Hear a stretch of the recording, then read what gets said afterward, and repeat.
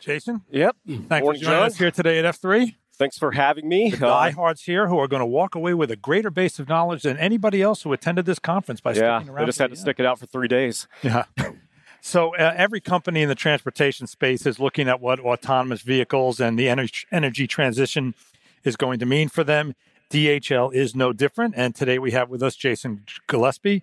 He's a Senior Director of Transportation Solutions at DHL, and he's here to speak to us about what his company is doing. So again, welcome. Why don't you talk about where you are in the DHL hierarchy and what your particular group is? Yeah, that's a good question because DHL is a massive company, so I always like to kind of hone in on where we're at. So I'm part of DHL supply chain. We do contract logistics, warehousing. We're one of the largest warehouse providers in the United States with over 500 sites. And we have over 2,000 power units in this sector of the business. Express is the business most people are familiar with, which is the parcel. And we have other business units that do global forwarding and e-commerce business. Well, is the parcel under yours? And the parcel is not under mine. So I'm in the supply chain side of it. And that's where the contract logistics are. Well, let's talk about the powertrain units. What's the kind of mileage that they put in? I mean, I'm sure the power units at DHL, the kind of broader, DHL Express probably go more mileage. I mean, what I'm trying to do is set up here your mileage needs as you go into the energy transition versus those of maybe your sister operation. Yeah, in our fleets, we have a couple different solutions that we have with reefer units and smaller box trucks, and then we have the Class 8s that we also manage. So they're doing mostly local delivery, couple 500-mile kind of trips per day. Lots of multi-stops and doing deliveries into stores and that kind of thing. So that's kind of the side of it that we're doing in the U.S. Right, and that's very important because obviously that lays out your needs being different than, let's say, somebody who's going long distance. So exactly. Where do you stand? If somebody were to say, DHL, are they a leader in this now? Are you just trying to catch up to technology that's changing and demands that are changing all the time? Where do you stand? I'd say if you'd asked me that question 5 or 6 years ago, we were catching up. I'd say we're caught up and we're leading now. I feel confident about that with the changes we've made and the efforts we put into the transportation solution itself. Much more dedication, much more investment, in creating roles that are feeding into this model and looking at how do we get better with managing this network. Because, when we had spot solutions working with the contracted sites in the past, they were very targeted and per customer, and now we're much more of an integrated solution, looking at the entire network and doing global freight. All right, let's talk about some of the specifics. What are some of the specific applications we won't talk about autonomous now. We'll talk about, let's say, alternative fuels, just different ways of powering your vehicles. Where are the applications that are kind of like the most advanced, and where are you still catching up? So I hate to say catching up because that sounds like you're behind somebody, but where are the others that are lower on the progress scale? That's a good question. I'd say the lower efforts are around renewable diesel and renewable natural gas. It's not that we're not doing it. It's just that there's challenges with getting that infrastructure set up and, getting the fueling stations and everything and where that accessibility is for our network. Right. And the problem with renewable diesel, as we know, is that it's so incentivized to be produced in California because of the low carbon fuel standard that if you went in and said, well, we're going to put renewable diesel into our Madison, Wisconsin facility. I don't know if you have one, but I'm just pulling Madison out. Yeah. You'd have a tough time finding that renewable diesel. Yeah. And that's exactly the problem. So we're working it, but it's a lower priority is how I would put it. Electric is obviously it's obvious to us that it's kind of the end state. We see it as, true no carbon if you're getting it from renewable sources. And we do have sites where we're doing 94% renewable electricity feeding into the electric vehicles. So that's really key for us, that it's not just, being fed by a coal mine, right? that we're truly getting clean electricity the best we can and feeding it into the electric vehicles. Now, how did you arrange to get renewable electricity? I mean, usually my understanding, the way the contracts are is you strike a deal with the utility. Yep. You can't know that every watt didn't come from a burning of coal, but your efforts to go in on renewable electricity will provide the utility, and then with with their incentive to make it somewhere. Yeah. So even if the watts aren't yours, aren't being used by you, they're still out there because of you. Yeah. So what kind of deal did you structure? Yeah, and that's the good thing about being such a large player in the real estate side of this, where we have so many sites, and I mentioned the 500 plus sites where we have campuses. We're working out those deals with the electric companies locally to make sure that those facilities are renewable. So our goal with any new facility we stand up is to be carbon neutral, with offsets today as part of that, but by 2050,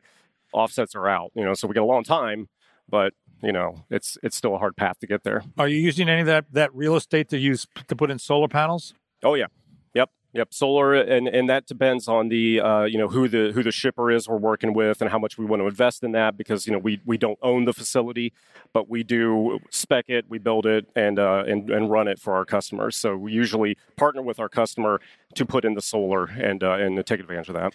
I know. What kind of equipment are you using on site that is powered by electricity? I was going to say or something else, but clearly you made it clear that electricity is your thing. You're not looking at hydrogen, renewable gas, or diesel at this point. And we've done all of it, right? And that's the good thing about DHL is we're big enough to kind of place bets on these different emerging technologies and work with multiple partners. And we've done hydrogen years ago with yard vehicles. We've got multiple yard vehicles in place now that are electric, and that's kind of becoming the solution because it's such a good application for electric.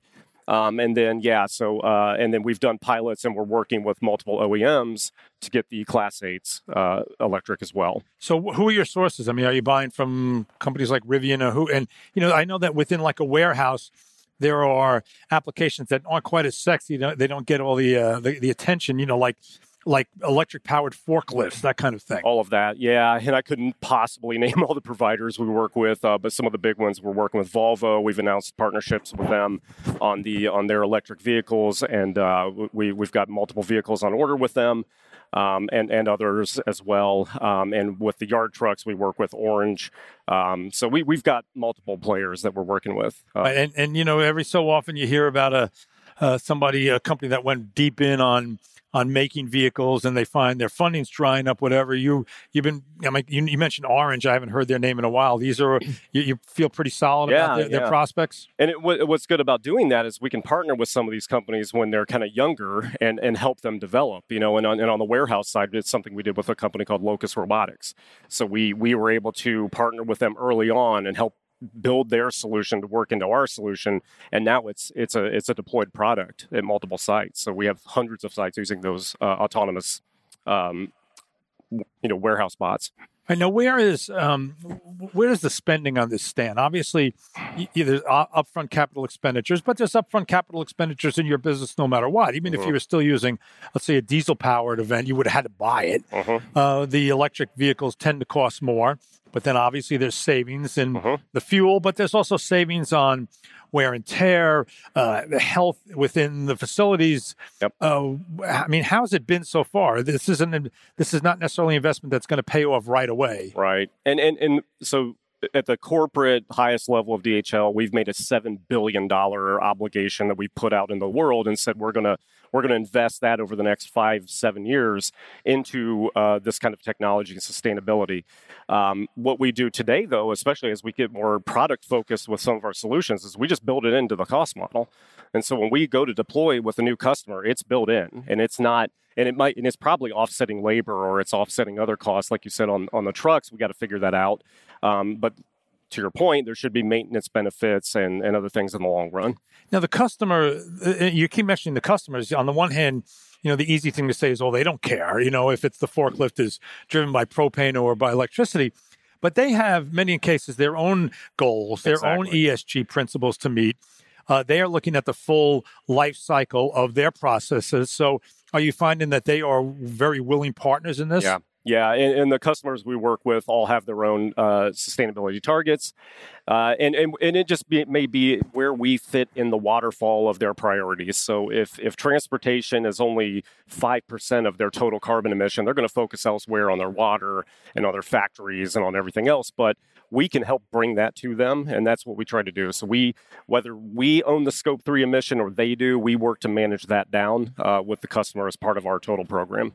Yeah, that is directly under my purview. We try not to get too political here, but I can't help but think that I know ESG principles have become very much a political hot potato. And when I hear somebody like you speaking, what it kind of drives home the point is no matter what goes on in Washington about them, these are not Washington mandates. Companies are all in on them, and they are not going to walk away from them quite as easily as I think some people think. That's right. I mean, we're not seeing that at all. In fact, it's just getting more and more important that we talk about these things. And very often, I come in prepared to talk to sustainability as almost a leading topic when we're meeting with our customers or even a prospective new customer. So it's very important. And like you said, I don't think it matters to us because to me, a lot of what we're doing for sustainability just makes sense business-wise in the long run. So if we can get to where trucks break down less, where we have autonomous vehicles helping to offset the driver shortage, where we can solve some of that longer mile haul, it makes sense. There's service benefits, there could be cost benefits. There's, tying in the electric with the autonomous is a big deal and something I'm going to work very hard at to make sure we can do when it's ready. Let's talk about autonomous. I always find that the autonomous conversation gets kind of tied in with the whole energy transition. And I don't necessarily think they're the same. You can have energy transition going at a very rapid pace and autonomous kind of going slow. Yep. But what are you doing with autonomous? And is it tied to energy transition or you're just going to see how they both go at whatever pace? So I've learned a lot about this. You're right. They're not tied. And to me, where electric makes sense is on the first and last mile, which is the name of this presentation, more or less, is that, we can use human drivers, electric vehicles to do those first and last mile. And then you feed into a hub. And then the hub can handle the autonomous. And then it's fine if it's an internal combustion engine. We know the technology is going to be a while before we can slap a great big battery on these vehicles that already have a lot of redundancy in braking and the gear and everything that goes into making it autonomous in the first place. So a company like Volvo, who we work with and we know a lot about, we work with Embark, who's here. But we know that they're putting a lot of redundancy into those systems, and it makes the truck very heavy.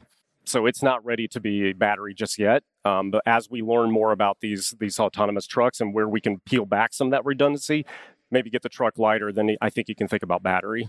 Do you spend time, I'm sure DHL has economists looking at the long-term supplies of lithium and cobalt and vanadium and other battery metals, and how much does that concern you? I mean, I was at a conference a month or two ago where it does concern me, and it does concern me how they can even deliver these vehicles, and so that's why we're working with partners who we know they can deliver, and they're going to sort out that battery supply chain, and I've also learned a lot about how batteries themselves will become renewable. Because why throw it away, right? You've got most of the elements in there that you can do some refreshing and renewing of the battery. So I know there's going to be a battery kind of return supply chain that's going to happen once we start chewing through the battery life. Yeah, early in my career, I worked for American Metal Market, and I covered what we call the alloys beat. And basically, it was all the metals that weren't aluminum, copper, the main non-ferrous. And I covered cobalt. And cobalt is an amazing metal. I mean, it probably is the world's most amazing metal. It's got great high temperature properties, and now it's a battery metal. And it's produced in some of the most volatile parts of the world. I mean, it's great. Why can't it be produced in Portugal or something like that? Right. No, it's produced in what was in the 80s Zaire and now Democratic Republic of Congo. And I know as a result of that, battery makers are trying to engineer themselves away from cobalt. And that, to me, that kind of just raises the question of that sustainability of batteries. Yeah. And you can do without cobalt, but here you're taking a great battery metal and tossing it aside because of politics. Right. Yeah. It's all very interesting. And I've learned a lot about how lithium's even mined. And that's not very efficient today, is my understanding. So roughly 30% of what they mine actually makes it into usable lithium. So that's got to be fixed. I know there's companies out there working on that. So I think it's all, when you get further and further down that supply chain, where does this stuff come from it's a tricky challenge. And that's why I'm glad we're working with the best people to figure that out. All right. Well, then maybe this solution is one of the world's most common elements, which is hydrogen. Now, you made reference to the fact that you've done some hydrogen work. My view is that certainly for a Class 8 vehicle, battery has no future. It's got to be hydrogen, but that creates its own set of problems. Yeah. So where do you stand on hydrogen? Yeah, and again, it's not high on our priority. We've done it with yard vehicles. I just haven't seen the applications and the technology that says there could be a Class 8 application there. we're open to anything, right? And if that comes forward, we'll take a look at it for sure. It's just not on the list right now. So what are some of the next applications you expect to be rolling out within your operation? We talked about some specifics. What are the next big steps you're going to take? Well, I mean, the big steps we got to take is how do we sort out this hub I mentioned with autonomous? How do you make the non-driving driver work is what I call it.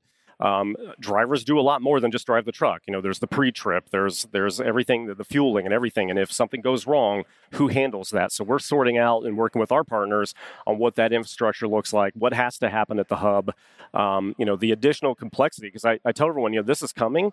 And at first, it's going to be hard to get some of that set up where today a human driver just does point to point and it's simpler. So if we start creating this network, we're going to have to sort out that challenge. You mentioned carbon offsets. How big a role is that playing now? And do I get the sense that you would like the role of carbon offsets to decline as you get to your goals by actual applications? Yeah, it definitely plays a role today and on the warehousing side of the business. And I can't tell you what the percentage is offhand, but it plays a role, and it's something that we're is including as part of our package with our customers. But knowing that over time that's gonna diminish. All right, so give us a broad picture on how optimistic you are about the energy transition for this industry. A broad view of I'm optimistic. I have to be optimistic. It's part of my job. Part of your job. I got to just say, hey, it's all possible. I'm excited about the potential of it. So I think we're going to get there. It's just a matter of time. Okay, we want to thank Jason Gillespie of DHL Supply Chain. Okay, yes. Want to make sure that's clear. They will not be bringing you your presents from if your package is lost, don't come ask me. Right. Okay. So I'll get you somebody. Thank you for joining us here today at F3. Okay. Thanks for having me. Okay.